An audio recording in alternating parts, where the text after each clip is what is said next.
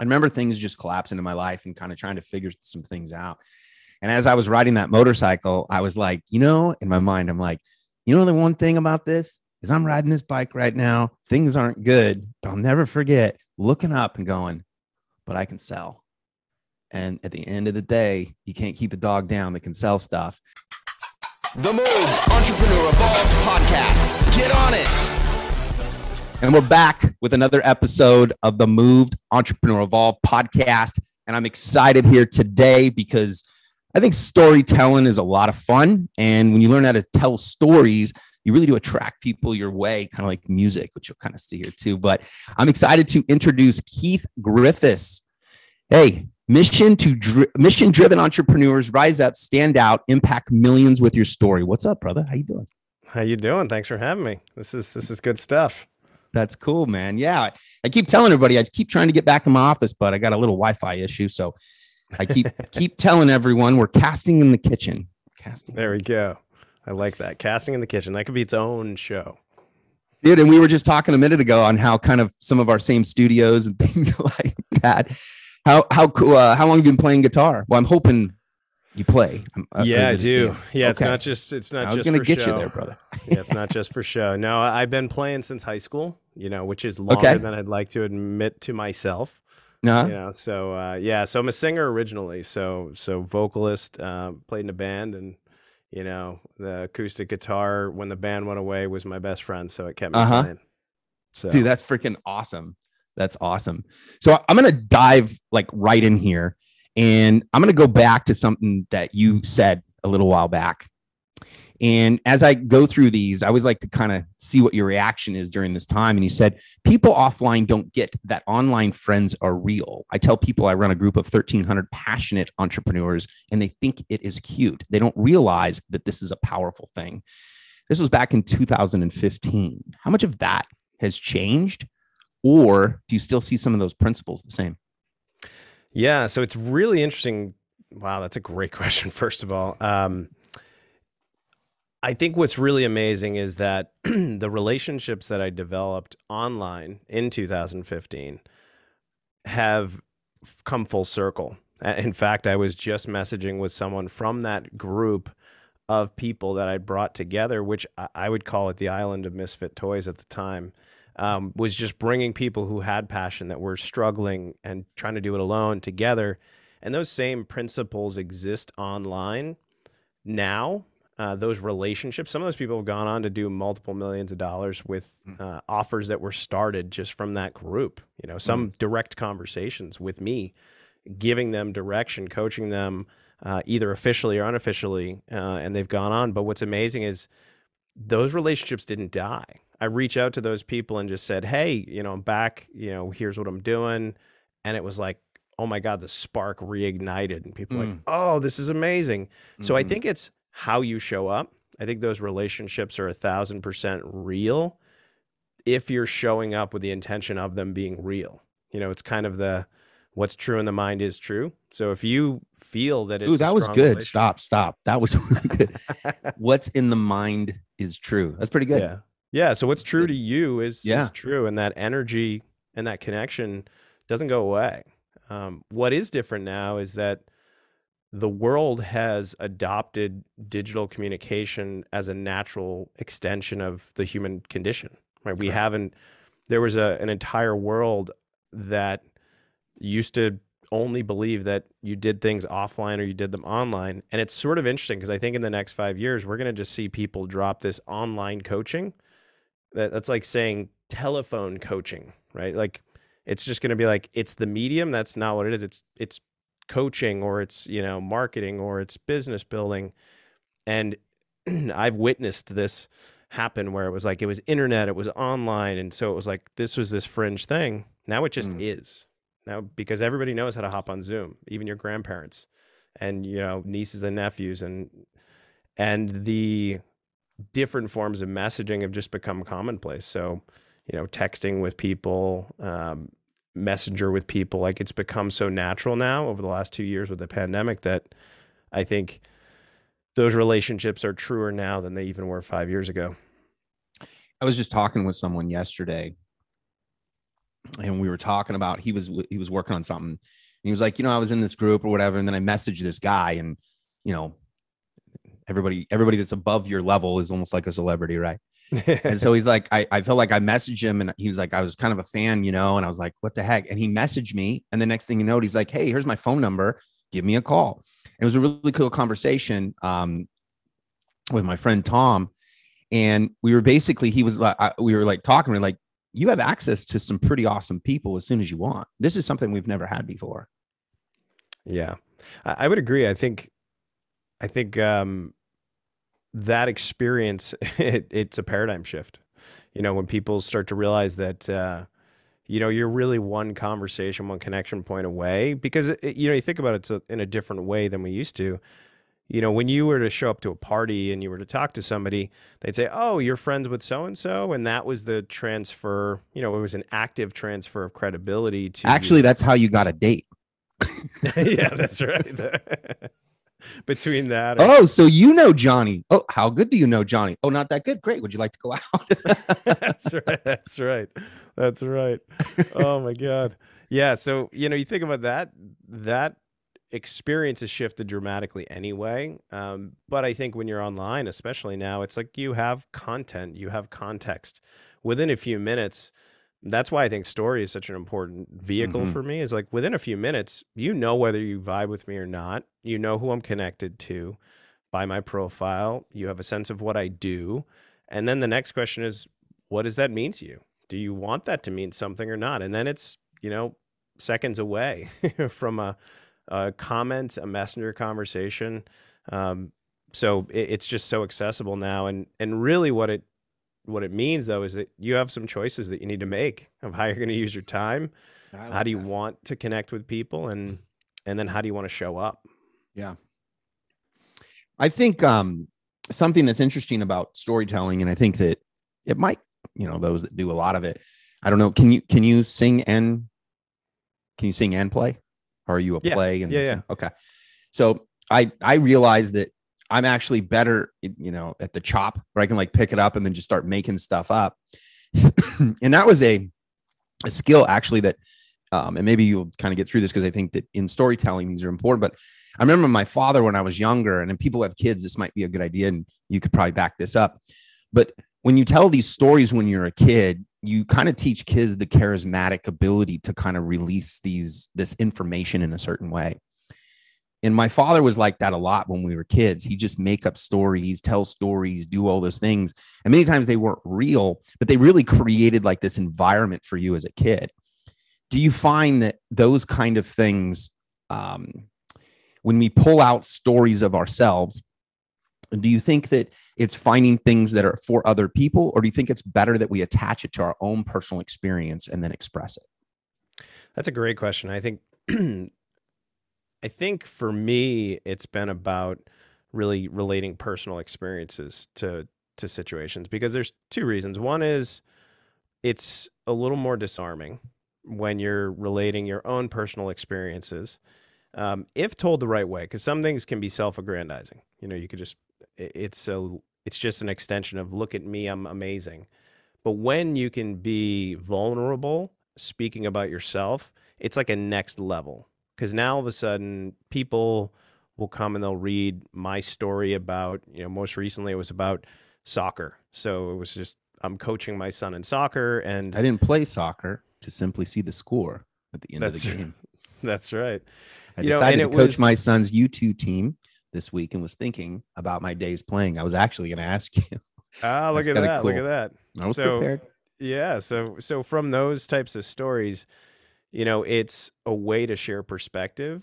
It's a way for them to connect. Because you're going to remember, there's three things that when people come into your world or your field, or, depending on what you believe is, first you have to be aware of them. And that's the know factor. We hear this know, like, and trust a lot, but know, like, they have to actually have an affinity for you, and trust. They have to trust that what you do is credible, it's useful for them, and that you're someone who can help them. And right now, I'll say the attention span of people is so short that a 7-day nurture sequence via email, you might get 2 messages read. I used to do that. I mean, I would spend hours writing email copy, and they would all get read and I would be converting clients, and that was great. And then that started for me to trickle off and clients. And I started to say, man, I got to really figure out a way to have that same experience of nurturing people through storytelling, but I can't rely on all the traditional methods. I don't have the bandwidth and time to continue to text people and try to get them to nurture all these different ways. So for me, it was like an aha moment when I just said, well, people find me through my profile, and if I have my content right there in story format, and I'm pulling from my experience and sometimes clients' experience or friends or situations, then people will be able to quickly go through and start to get an affinity for me, start to understand what I do and trust. And it actually works. You'll see somebody comes in, starts liking something, liking another a few minutes later, and you actually could see in your notifications, it's almost like a red light, green light game. It's like, ooh, this is somebody who's resonating. Mm-hmm. Let's just reach out and say, hey. And it's funny, literally that's what people will pay me to teach them. It's like, how do I get that to happen? And how do I say hey to somebody? And it's interesting once they know you, they feel like they really know you once they've started to read your personal perspective and not some fabricated, oh, Johnny told me that blah, blah, blah. They start to hop on a call and it's like they're asking you questions about yourself or about your experiences. Mm-hmm. And it would have taken me, I don't know. I don't even know how I would have built that trust with them prior, put it that way. Well, yeah. I mean, you have to use, we always had that. And I was on here, I talk about always be closing all the time. The only reason I say that is because there was a framework for you to build a relationship. You'd, break the ice, and then you would create a rapport, and you do all those things. But you really don't, what we're talking about here is that through the story is that you don't have to get on the phone and take that short period of time and get them to listen to it, know, like, and trust you within 30 minutes. And so and that 100%. And I think it's, and I think it's, sorry to talk over you there. I think it's one of those things where I'd like to say that it was something intentional that I realized I did. It took me a long time to realize that I was using story, not even in just this context, but from stage. I had to motivate 500, sales reps. And it was actually a pretty, tough story, but it was a month after my dad had passed away and I had to go speak. It was about motivating them and setting the direction and the tone for how they were going to go crush their, 1.5 million quotas each this year. And I couldn't bring myself energetically to be honest, to give a damn. And you were grieving and you had a lot going on. Yeah, I was grieving. And so I couldn't get out of it. But then during that experience, I was like, well, why are we here? In this case, they were selling medical devices. And I was like, all right, so I just went through something with my dad, and it was a really profound experience. And so I got up on stage, and it was almost like surreal, floating. I just put his picture on the screen and just started to tell the story of the last month of his life. And I closed, and this is like the only part that I can vividly remember. I just remember saying something to the effect of, so you're not just out there selling something, you're out there giving people one hug, one more I love you, and one last moment with their loved ones, or another moment with their loved ones. And then everybody erupted. I broke out into tears, and I walked off the stage, and then I had that was a pivotal moment for me to realize wait a minute, I went up there with this intention of saying all the right words, structural, yeah, I see what you're saying. Yeah, go watch 10 motivational speaks. Go watch 10 different, motivational speaking, events. Okay, I could pull 3 of those things, plug it in, and then give you a motivational speak. Yeah, but instead you decided to make it personal, exactly, which people have. And I think that what you're saying is people have personal problems. They do. I think, and I think people struggle with okay, what stories do I tell? Well, the reality is that, there's a saying, you could sell ice to an Eskimo. I say, I can make any story mean anything. That's sort of a saying that I say. Sure. It really comes down to the same story can mean a lot of different things in a lot of different contexts. And it matters how you draw the parallel and what the lessons are. The story doesn't change, but things that you may emphasize might change. You may draw a completely different lesson out of it from different perspective. And that's the beauty of it. The actual when it's your own life experience, the experience doesn't really change. But as you evolve, when you look back on that story, you have new epiphanies. And it's like a never-ending treasure trove of you educating you. It's sort of a little bit meta. Yeah. I think that, here's a story for you. I was living in Thailand, and I'll never forget, and it kind of is a double whammy here. But I remember living in Thailand, and I remember I had left because I had a lot of things collapsing in my life. And I was like, I'm going to go and, kind of regroup. I don't know why I decided to do that in the jungle in Thailand. I think that's another story. But I remember when I got out there, and all I had was this little motorcycle, and I used to call it the Green Machine, and it was a little scooter. I remember things just collapsing in my life and kind of trying to figure some things out. And as I was riding that motorcycle, I was like, in my mind, I'm like, the one thing about this is I'm riding this bike right now. Things aren't good, but I'll never forget looking up and going, but I can sell. And at the end of the day, you can't keep a dog down that can sell stuff. And I remember just sitting there and I'm going, I'm going to be able to, this is where the caveat is. I'll probably be able to use this story someday. And I remember that moment of going, man, I was down and out, and I'm just riding this little bike. I got nothing. I'm losing everything. But I knew that I had something. And then even in that moment, I thought this could be an asset.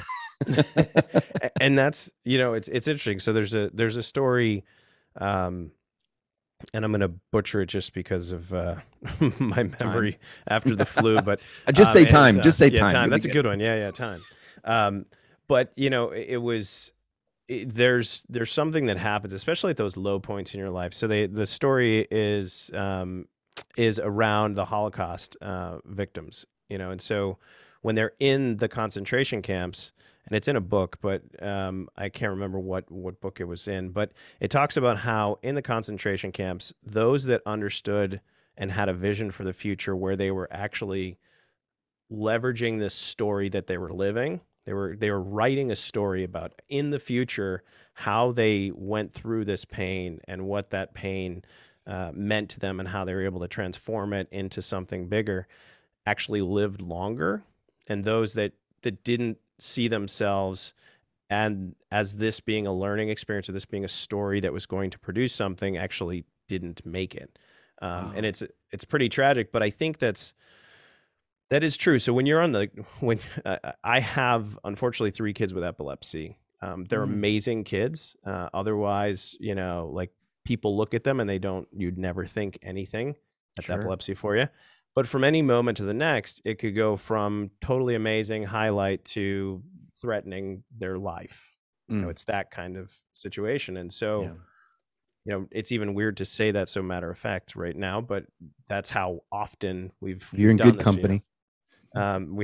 So with them, most of the big breakthroughs and aha moments that I've had throughout my journey have been in an ER bed, staring at my daughter, hooked up to, the EEG, and usually the EEG is inpatient, but you get the premise. So hooked up to some machine or in an environment where I should be completely destitute and broken, but in fact, it's become a source of wisdom and power because it's instant perspective. You go from this hustle and bustle of like, that person treated me poorly, so that's such a big deal, or I didn't get that deal, or I didn't close that, to okay, I'm here.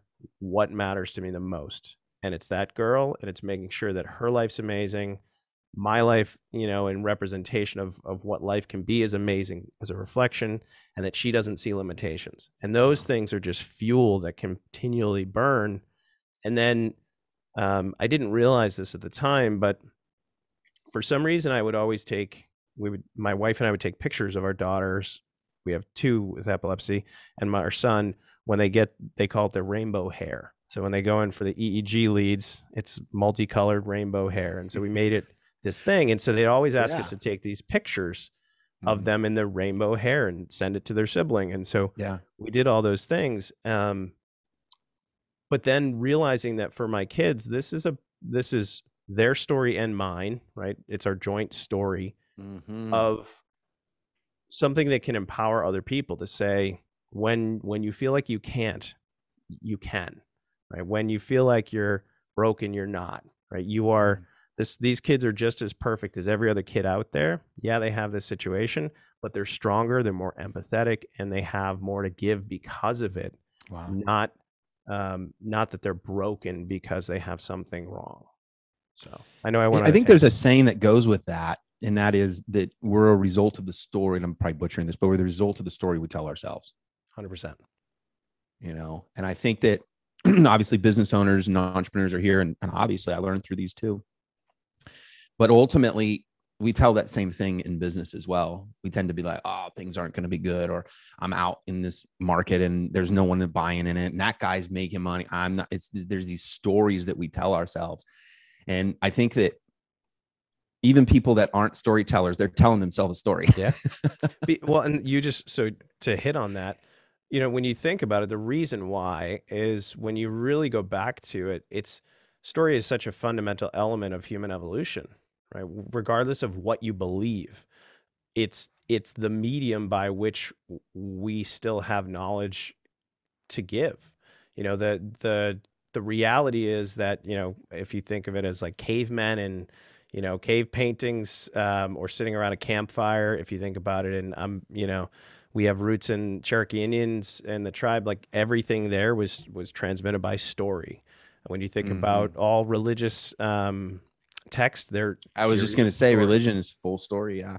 Yeah. And so, in the end, it's a natural state of being for us to understand and interpret these stories. And what's really amazing is that once you see the structure of these stories, they're all so incredibly similar.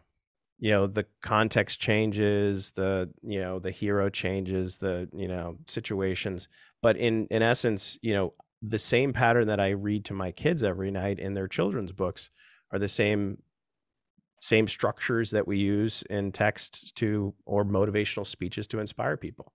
And that I think is so cool to say, because that also says that the way we receive information is a lot of the same when everybody thinks that it's not.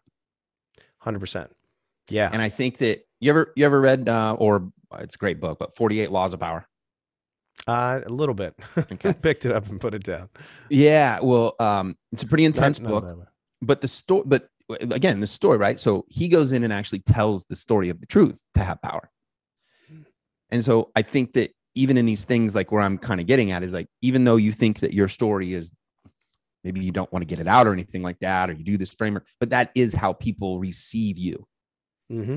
You know, if you're not telling them the story, then they're making up their own story about you. That's a great one, dude.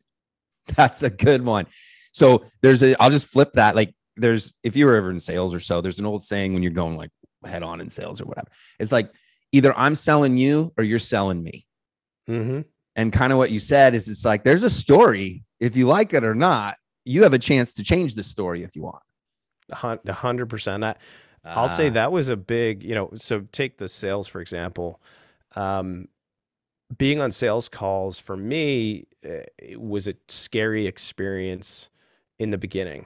Really, and I'll say, it's one of those ones where, because you've created a story about the prospect, about what their life is like in your own mind, if you're, especially early on. And those stories can be, they want to do this, but they don't have enough money, or based on what I've seen of them online, you've created this narrative about who they are. And similarly, they're coming to you with sometimes other people's stories applied to you.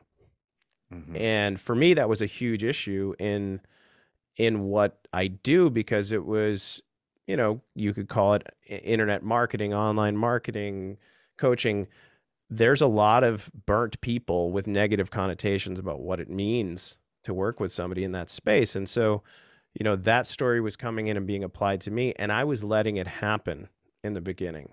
Letting them use that. And so you see it in the questions, you see it all that. And I realized when I started to sort of share my story from a personal perspective more openly, that stuff just went away. And I didn't even realize it, because people were already in touch with me. They already, again, that know, like, and trust. They already had an idea deeply, probably more so than any other person that they're interacting with, of who I was, what I valued, what my life was like. And so then it was a conversation about, all right, what are we going to do together? And it's not always that, because they've already, because people like to work with people that they like. Exactly. And people that are like them. I mean, that's the biggest thing. It's like, I think in the early days, you take all comers. And so you're trying to convince people of, oh, I need to close this sale. And so everyone tells you like, you need to lean out or lean in. And it was too complicated for me. It was like, I just want to make sure that the people get on the phone are the right people.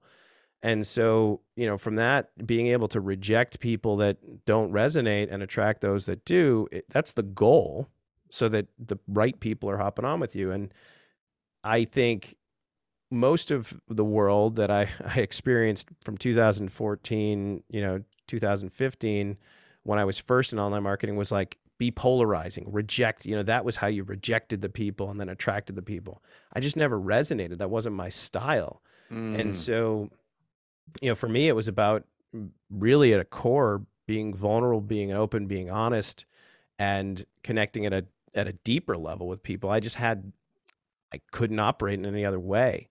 And it does the same thing. Yeah. No, I was just going to say it does the same thing, but I had to get over that mentality of, well, I got to be polarizing. I got to be in your face or push people away. And it was like, no, the people that are that want the different style are just not going to resonate with my content, my story. So they just naturally floated away. And the algorithm of Facebook or whatever other medium you use is doing it as well for you. It's, the same thing that caused the election to be fragmented years ago, is the tool that actually brings tribes together, because it's the words you use, the way you talk, and those that interact bring more that interact. That it's a self-fulfilling machine, really, in the end of the day, and all sides benefit. Yeah, you had let's go back to that year, and you made a statement. And you said, stepping out from behind a brand and becoming a face can be scary. Trust me, I've been doing it myself, and it scared the crap out of me. It's also one of the best things I've ever done. During that time, that was right around August of 2015. What was going on? Yeah, so I think, so I've been in corporate marketing, and a full disclosure, I still am. I run a $200 million business in that. And, but one of the things early in the online marketing days was, you had really strong, I would say it started out with really strong branding, like websites mattered, the logo, it probably mattered a lot less than we thought it did, but like, people stood behind these brands, and the idea was you had to build a brand that had staying power. And it was reinforced because that was sort of like corporate America at the time still, it was, I think, residue from the 90s and early 2000s. But this new approach of, it was one thing to be the face of the company, but you're still talking about the company and what you do. I took a leap of faith and started to share more openly. And it's funny you say, like, look back at it now on that type of a post, is I just came out and started sharing things I believed in at a deep, visceral level. And I started to share things that people weren't talking about, the fear, the uncertainty, the doubt, and I think that was right around when John Lee Dumas started popularizing imposter syndrome. It was a really interesting time in my life. And so stepping out in front of that and being that face and sharing more open and honest, it changed everything. But oh my God, it was like, now everyone knows my business. They know who I am. It's like that same little scared kid that says, well, if people know who I really am, are they still going to love me? I was just going to transition to that. Good job. I think that is such a key. So kind of recapping, we're obviously talking about this, but just like getting it straight to the point. Telling a story makes money. I mean, if we go from there, every celebrity that you ever see, you're really attaching them to the character that they played in a movie.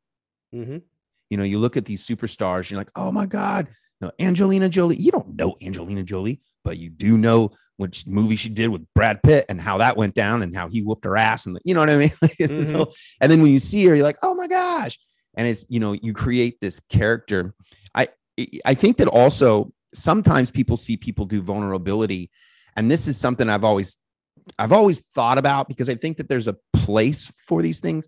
But like I saw someone right now, he's a pretty well-known guy, and he was telling a story. Seems like a cool guy. I don't know him, but it seems like a cool guy. He was telling a story about how, and he's got a girlfriend right now, and he's in the marketing world, and he's telling a story about how, you know, he was a womanizer and he liked women, and now he's dating, and how does he stick around? And I'm like, I think certain people are like, at what level do you start? Do you indulge everything that those stories on social media actually affect, like, just normal people around you? Does that make sense? Yeah. So I think that there's something, definitely. I think there's something right there. And I've always thought about this, where it's like, you've kind of done you're kind of damaging everybody else in normal behavior, because I think that sometimes we forget to separate our business from our normal lives. And so I'm always curious about, especially a storyteller, is there a governor, or man, maybe there's some things you couldn't, or maybe just let it fly. And then that's the audience, you know, whatever it is, you know, ends up saying, I like to get whipped with, you know, leather straps or whatever that is. You end up finding that person or something. Do you think that there's a healthy way? You know, because if you got on here and started expressing all of the issues that you have with your family, and assuming you're married, and, you know, you have family, you have your wife, or you have your kids, or whatever that is, and then you're just expressing all that, does that do more damage in your home? Or are you just getting the money because I don't say the word whoring out your story, but you get what I mean. Yeah. So I could say that's probably the single biggest thing that holds people back from sharing their story, is that fear of, is it going to do more damage than good? One thing I would say for me, everyone's going to need to find their line of what they're willing to share, what they want to share.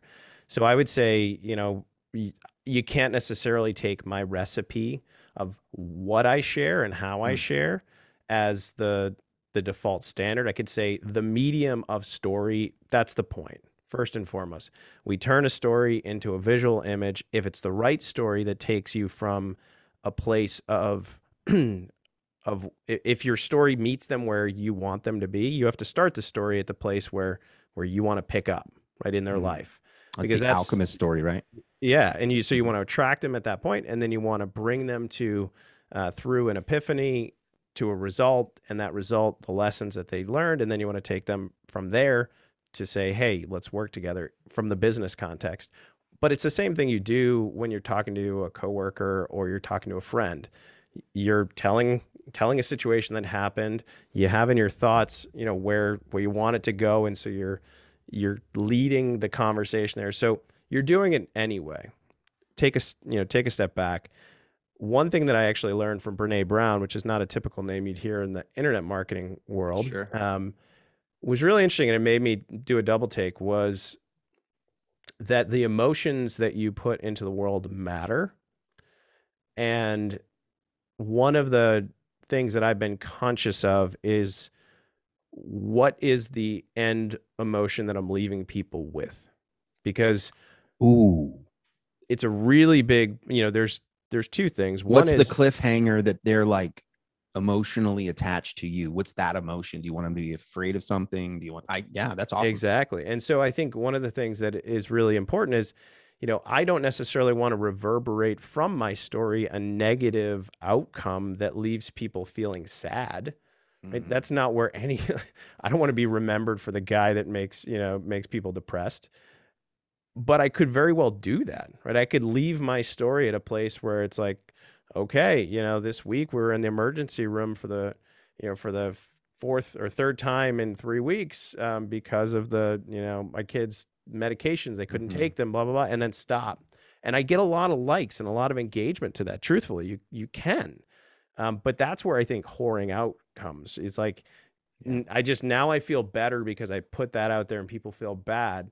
But now I've imprinted that feeling on me. Now they look at me and I represent the sadness. A victim the victim. And, you know, in reality, so you have to process the things that are going on inside you before you're ready to share. And then you would probably flip that just by listening to you. It's like at the end of it, but we had Rainbow Hair Day and, you know, it really turned out the way that we wanted to. And just in a couple sentences, you've changed your trajectory of the emotion of that entire story.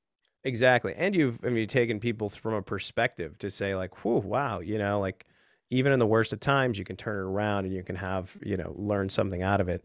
I think that's the key. So, it doesn't even have to start. It could start from a high point. It can be, I just got off an amazing call with an incredible client and, here's what we went through. And, you can start and end, but you just got to be conscious of it because, in the end, it does make a difference. If I read a story from you or I listen to one of your podcasts and in the end I feel sad, well, I'm going to take that with me through my day and interact with my kids in that way. And it takes a lot more to overcome that negative emotional state. Wow. Than it does to move on from a neutral or positive state.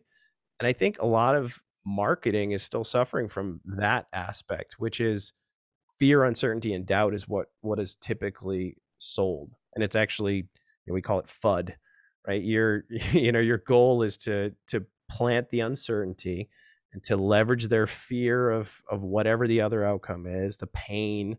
We really center on that. And while the problem and the pain, you do have to agitate and you have to make sure they're aware, you don't want to leave them making a decision from a state of fear, because then the minute the transaction's over, they're going to be second guessing that decision. Ooh, you just got real psychological. That was real good. Stop. We got to go back here. Yes, good. That was really good. Do that again. Yeah. So I think, when we talk about this in a sales context, especially, the goal is to agitate that pain, make sure that they understand that pain, but you don't want to leave them in that pain and in that fear, because FOMO is real and a lot of people will get some quick hits. And so fear of missing out. Yeah, I need to take advantage of this. But if you leave them in a state of fear after that transaction is made, or even before that transaction is made, the first thing they're going to start doing is second guessing themselves, second guessing their decisions, which is, why a lot of people say you got to get them a quick win right afterwards. A quick win elevates them, improves their confidence, gets them to say, I made the right choice. Or you have to, in my thoughts is, if you can actually inspire them to buy, that's the best possible outcome. Because you have hope. Yeah. And in the end, if nothing else, they're walking away from that conversation enriched if they don't buy. And likely they're going to come back because they're going to remember that. And if they do buy right then they're going to probably come in with that same energy. Yeah. And then you have the ability to then take it to the next level. So when we sit down and you're trying to create stories, do you look at people and say, look for ingredients that people would trigger them? Like, for example, the Move 30 story and moved this brand and everything. The story is that I won't go all the way into it, but I was riding my Harley Davidson up through the Grapevine. And as I was going up the Grapevine, you got to make sure they have a lot of gas because it's really, really tall. But when you go down, I would always go down when it's around 4:30 in the morning, because that's when the sunrise would go. And when the sunrise would come up, as you're going down that hill, you start to look at all the pistachios. But as I'm riding my Harley, I have a Road Glide. Since you have all the senses, you start to feel like a vanilla on you. It feels so good. But as I was going down this time, I kept telling myself I'm always on the move. And so what my question is, that's kind of the transition, right? So as that story, one thing that I kind of always look at is like, can you add some cool detail? Like, can they connect to something? So in that kind of story, I don't know if that was a good story or not, but basically, when you do a story like that, how would you enhance something like that? Or, do you carry things that in detail? Like if I were to be like, oh, and I got this, I was going to take a drink and I was drinking this time because I've been thirsty all morning, but it was a 0 and I'm so glad it was Gatorade. Do you see what I'm saying? Because I think that people make stories, they forget just a little bit of detail. What do you think? So it's really interesting. I think what you highlight matters in your story. A lot of people will think of things as chronological events. And I actually say, think about your favorite movie. Doesn't necessarily open with, or I think the most impactful ones, they open with a tense moment. And then, that's so one great formula that I love. And I think actually Russell Brunson, it's in his book too. I was always, people say, oh, Russell teaches that. And I was like, I was doing it before Russell. Well, on this podcast, I'm going to give you the clout. And I think he copied you. You got that, brother? I got you. And actually, I'm gonna throw ads to this. That's exactly right. Let's so, so but in the way that you tell the story, right? You start with a tense moment, some sort of hook, and that is his. I never call it a hook, but you start with a tense moment, and that really shocks people out, and then you kind of work back, and the detail that you highlight, is like your backstory. So. I was like a good example is to use that stage example is say, I was, standing there, my heart was beating out of my chest. And then I go back to that's the hook. And then I go to the stage of now I got to set the stage of like, what the heck does that mean? I'm going to say, I had to go on stage to speak to 500 people and to motivate them. Only 4 weeks prior, my dad had passed away. Right. And it was like, whoa, like, okay, there's backstory and context. And then, as I walked up on stage and I, flipped his picture on the screen, blah, blah, blah. So it's like, what I'm doing is I'm presenting the visuals to you. So you're actually, that's the most important part. It's not like, and then you're going back and stuffing the story. Exactly. Got it. Exactly. And so then then the pivotal moment is like, for me, it was like the aha moment in that story is when I said the last line and the entire audience stood up, erupted, tears were streaming down my face. Again, very visual, very visceral. And then from that story, it's like, that's when I realized the power of, and I think that's important. That phrasing is really important to use for people is like, that's when I realized, or that's when it all changed, or, there's this transition point where that's when I realized. Yeah. And that, that's kind of like that story that I tell. It's like, that's when I realized that, I was falling apart and, then you're like, oh man, I got to fix it. And then the journey is how you went and fixed it. Exactly. Yep. And then I always like to say like, lessons learned can be added. They don't have to be. I think it depends on your outcome.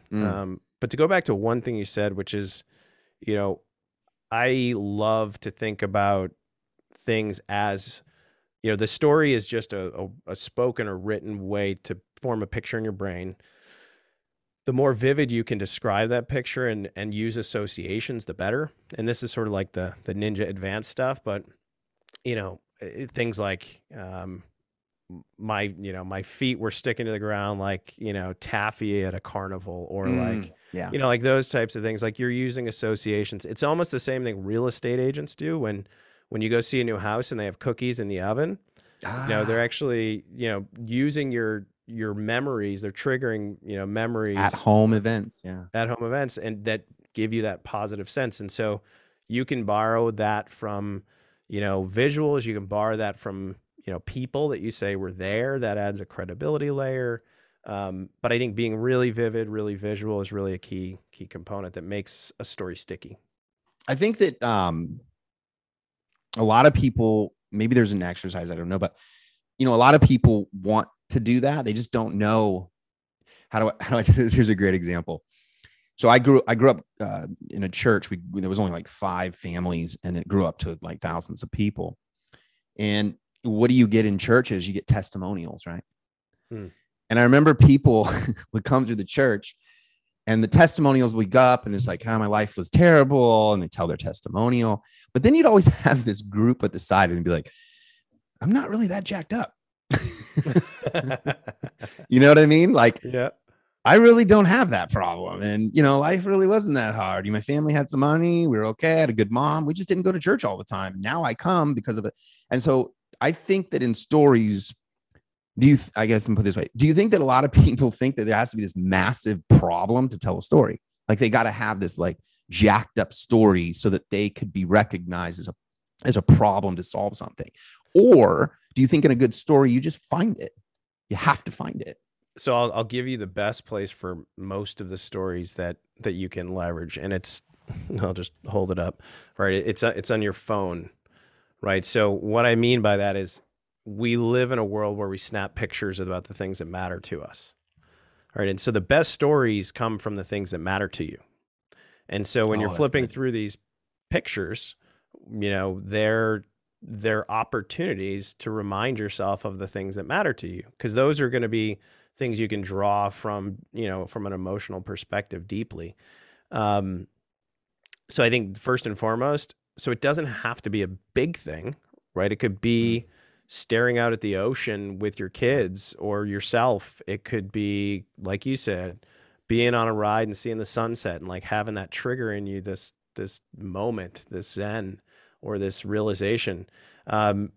They're simple things. My favorite person who actually tells, I wouldn't say he focuses it on story, but he tells anecdotes that, an anecdote's just a tiny version of a story with a little less focus and structure, is Derek Halpern, who I think it's now like, I don't want to butcher the name of it. He has a herbal supplement company, but he was a marketer for years.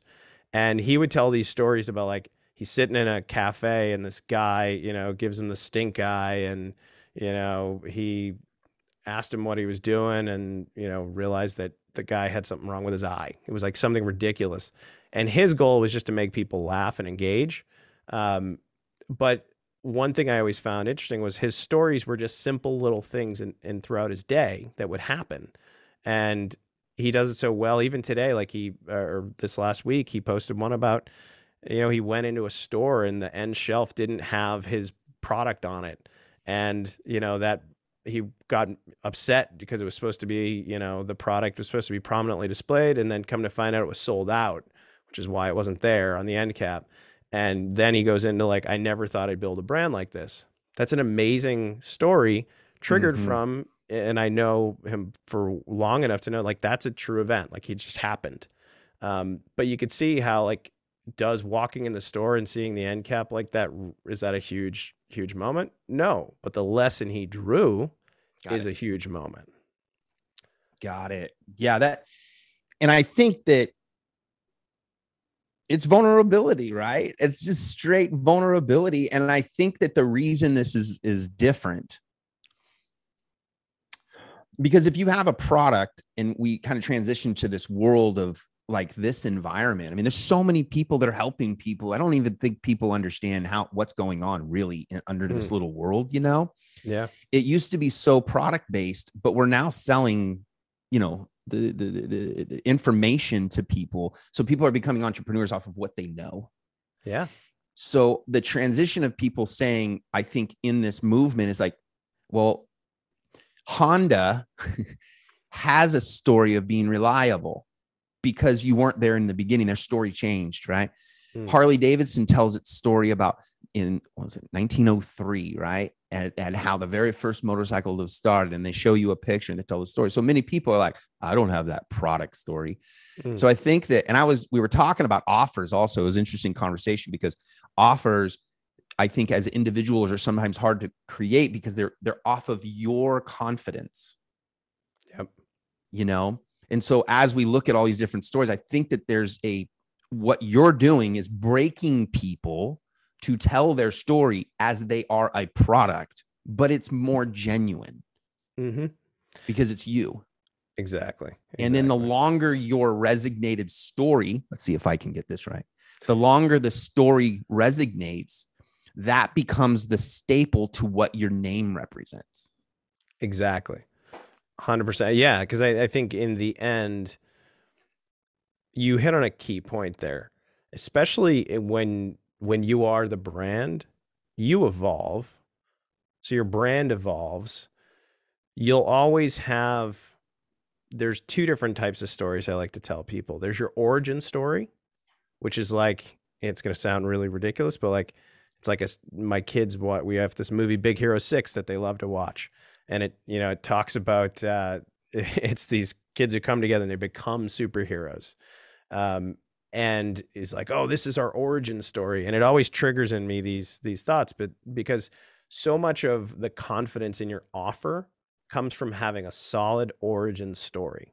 And an origin story is essentially, what was your aha moment that made you choose that calling, made you choose that mission, gave you the conviction to move forward in the way that you're moving forward. And then specifically when things get shaky, you go back to that story, that origin story, and you say, am I still feeling that? Can I get back into that state? Yeah. That's actually really good. Story. Yeah. And we were just talking, I don't know. I think cars is probably like the easiest thing to talk about because like transactions are dumb. They've been around for so long. There's like bait and switch, all these things. Plus, I started the car business when I was young, so I bring it up. But it's like, you're right. It's like the story against the product is the thing that you're creating for yourself. Mm-hmm. And then you become like that product. I had such a good question for you. Dang it. I had a really good one. I was like, and you nailed something. So I was like, oh, that's so good. Here it is. So we talk about marketing and we talk about these different things. And, I talk about a couple things to get into momentum, and there's stages to these things. And I think that a lot of these programs, one of the things that I'm kind of combating in our Move 30 is like a lot of these programs, like, okay, go message these people, go do this stuff. And that's fine. You're going to just basically go out and it's a numbers game. You're going to kind of make that happen. Ready for it? Get ready. Sure. What would be your best pitch to start with the story? Not the guy not going against all the great guys we've had on here, but if the offer guy, he's going to say you should start with the offer. You've got the funnel guy. So, hey, you should make your funnel page. He's going to say that's what you should start with. You've got your marketing brand guy. Oh man, you should get in your branding done, your design, whatever that is, right? Yeah. Why would people start with their story before any of that? Yeah. Because it's not here. And I think that I'm going to help with the challenge here a little bit. Sure. I think the hard part is the story is asking to manufacture a product, and people are trying to grab a car and they're just trying to sell whatever the metal has on it. Mm-hmm. Maybe I just did it for you, but how do you feel about that? If I'm butchering this, but I'm trying to get something out. I don't know if it's coming out correctly, but what do you think about how do you say, look, do your story first? What's your pitch on that? Sure. No, that's a common thing that I talk to. I think the reality is that your story is your message, right? If your messaging doesn't land, first, I will say that if I had to say, where do you start, from ground zero, I would say your origin story should be supportive of your mission. So you should actually first, you have to decide some things like who do you want to serve? Why do you want to serve them? And how do you want to serve them? What is the pain that you're going to solve? And you don't necessarily have to know the how yet, but I think those are important questions first. And that leads you into, okay, what is the origin story that you're going to, I wouldn't Anchor? say what's that? Anchor? Yeah, I think that's a good point to anchor off of, because in the end we have multiple, probably multiple aha moments that lead us to things, but there's generally one pivotal moment in your life where you just kind of, felt it, like you had that spark of inspiration. That's the moment I ask people to come back to, like, where did it just click for you? Where were you sitting? What were you doing? What happened to trigger that? And it can be literally anything. It'd be a conversation like this.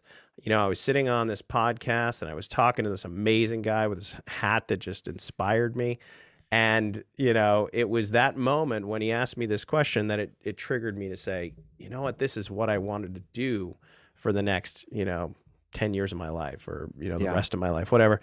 Those, that's important. I would say, why not the other things, the funnel, the different, the tactics? Those are all vehicles. And if you don't have a strong message, then you don't have, you're delivering something that you really don't have a way to connect with the person on the other end. And I think that, listen, you can say a lot of promises, big, bold promises in bullet point form, and people will still buy. You don't need to necessarily have a story if what you have is wildly beneficial and unique. I'd say, hey, if I'm selling water bottles outside of, something that's productized, basically. Yeah, something productized, then great. Mm-hmm. But when you're working in a world where there's so many options and there's so much in your face and there's so much, attention grabbing, you have a choice. You can either go make bigger, bolder claims that, I'm going to get you 100K in 10 days, in your business, or you're going to lose 15 pounds in a week. You get out more outrageous, and that just feels out of alignment. And so then, you have to kind of go back and say, well, what lights me up that I would do for free, but now I'm charging for? And what are the type of people that I want to attract into that? And then how do I stand out? Because if you can't stand out making a bold claim, then you have to stand out by being more of who you are to attract more people that resonate with that. And the way you do that isn't by listing about a bunch of bullet points or putting them through a fancy funnel. Even in those funnels, you're telling a story. Yeah. So when I send you to a video, I'm telling a story in my video. I'm telling the story of the client that I worked with. I'm telling the story of their results. It's all that. And I think it hangs a lot of people up because they go to the bold promise first. And they try to make all these like logical connections. I tell people it's like, you can't stack enough benefits to have clients just all of a sudden pop out the other side.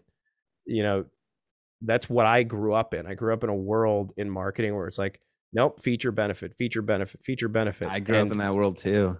And it was like, if we have the biggest, boldest benefit, that was a race to the bottom. It's just like the price war. It's like at a certain point, you're losing every time you do it because there's no real differentiation. And when you're the brand, well, what is the differentiation? It's your perspective, your experience, and your energy that you're bringing. And how do you do that? You wouldn't say, I'm a high energy person. Well, it's like, no, you're going to show me what that means. Right. And I think the cool thing, and I think that this will go right into it, but with a guy like you sit down and you have the framework. So basically, if somebody works with you, you're like, my life's chaotic. And I don't know. Okay, let's take that chaos and let's put it right here. Hold for a second. Tell me what else is going on. Okay, that could probably go down here. And then you give it to them and they're like, oh, that's me. And you're like, yeah, you're just not good at telling stories, but you're living one. A good story is that I had a really cool spiritual business coach who was in a high ticket program for 12 months going through this process, spent, more money than they had on this process. And then they came on a strategy session call. And in 45 minutes, I just asked a few questions, used the framework, spit back out, this is your origin story. And they're like, oh my God, you saw me, right? That's exactly what I've been trying to say. And that was my free strategy session call, just in the 45 minutes. And because part of it is that for me, it's second nature to ask those questions. But once it's a framework, like to your point, I call it the power story method, is cool. Super, that's how you write the story. The story growth formulas, how you do all the tactical stuff around it to get more engagement, turn them into messenger, and how to use them in calls. But I think the framework, it's like, oh my God, you can't stop seeing it. It's like taking the right pill in the matrix and you see it. It's like, you can't unsee that. Good point. Yeah. I like that. You can't unsee it. And I think that one of the things I was going to say a second ago is it's like, I think what happens in business, because there's so much out there that you kind of go out there and you're like, okay, I got to go serve all these people. When you start telling your story, what happens is those people start to collect around you. And then once they collect around you, there's this pivotal moment that people don't recognize enough, is that there's this pivotal moment that all of a sudden you're now leading all these people and you feel like you're leading the world. Mm-hmm. Yep. And you're like, oh, I have this thing. And you're like, dude, you only got like 50 people. Do you realize there's 300 million? But there's this confidence that shifts because of that. There is. And I think that's what people are looking for. It's like a release, right? It's like, okay, I kind of made it. Dude, this has been awesome. And I probably could have done this for 30 more minutes because you're a natural storyteller. How do people find you? Yeah, so I think the best place to find me is where all my stories live, and that's actually on Facebook. So facebook.com/Keith, KEITH, Griffiths, Griffis, as in summer. That's what I have to say every time a telemarketer or a doctor asks for my name. You'll find my stories there. You can find my group connected through that, which is mission-driven coaches and entrepreneurs. And Messenger, Messenger is where everybody hits me up, and I get a lot of them, but I'm pretty responsive still. to those messages. Well, I appreciate you, man. I'm pumped to have you on this podcast. I hope to have you back. You've got a great way that you lay it out. So hopefully I can make you a guest again. With that, thank you so much for being on the Moved Entrepreneur Evolved podcast in the kitchen. That's right. Cooking Thanks it a up lot, in the brother. kitchen. Thank you. If you like this episode, make sure you smash the like button and subscribe to the YouTube channel. Just like Nike is to athletes, Moved is to entrepreneurs.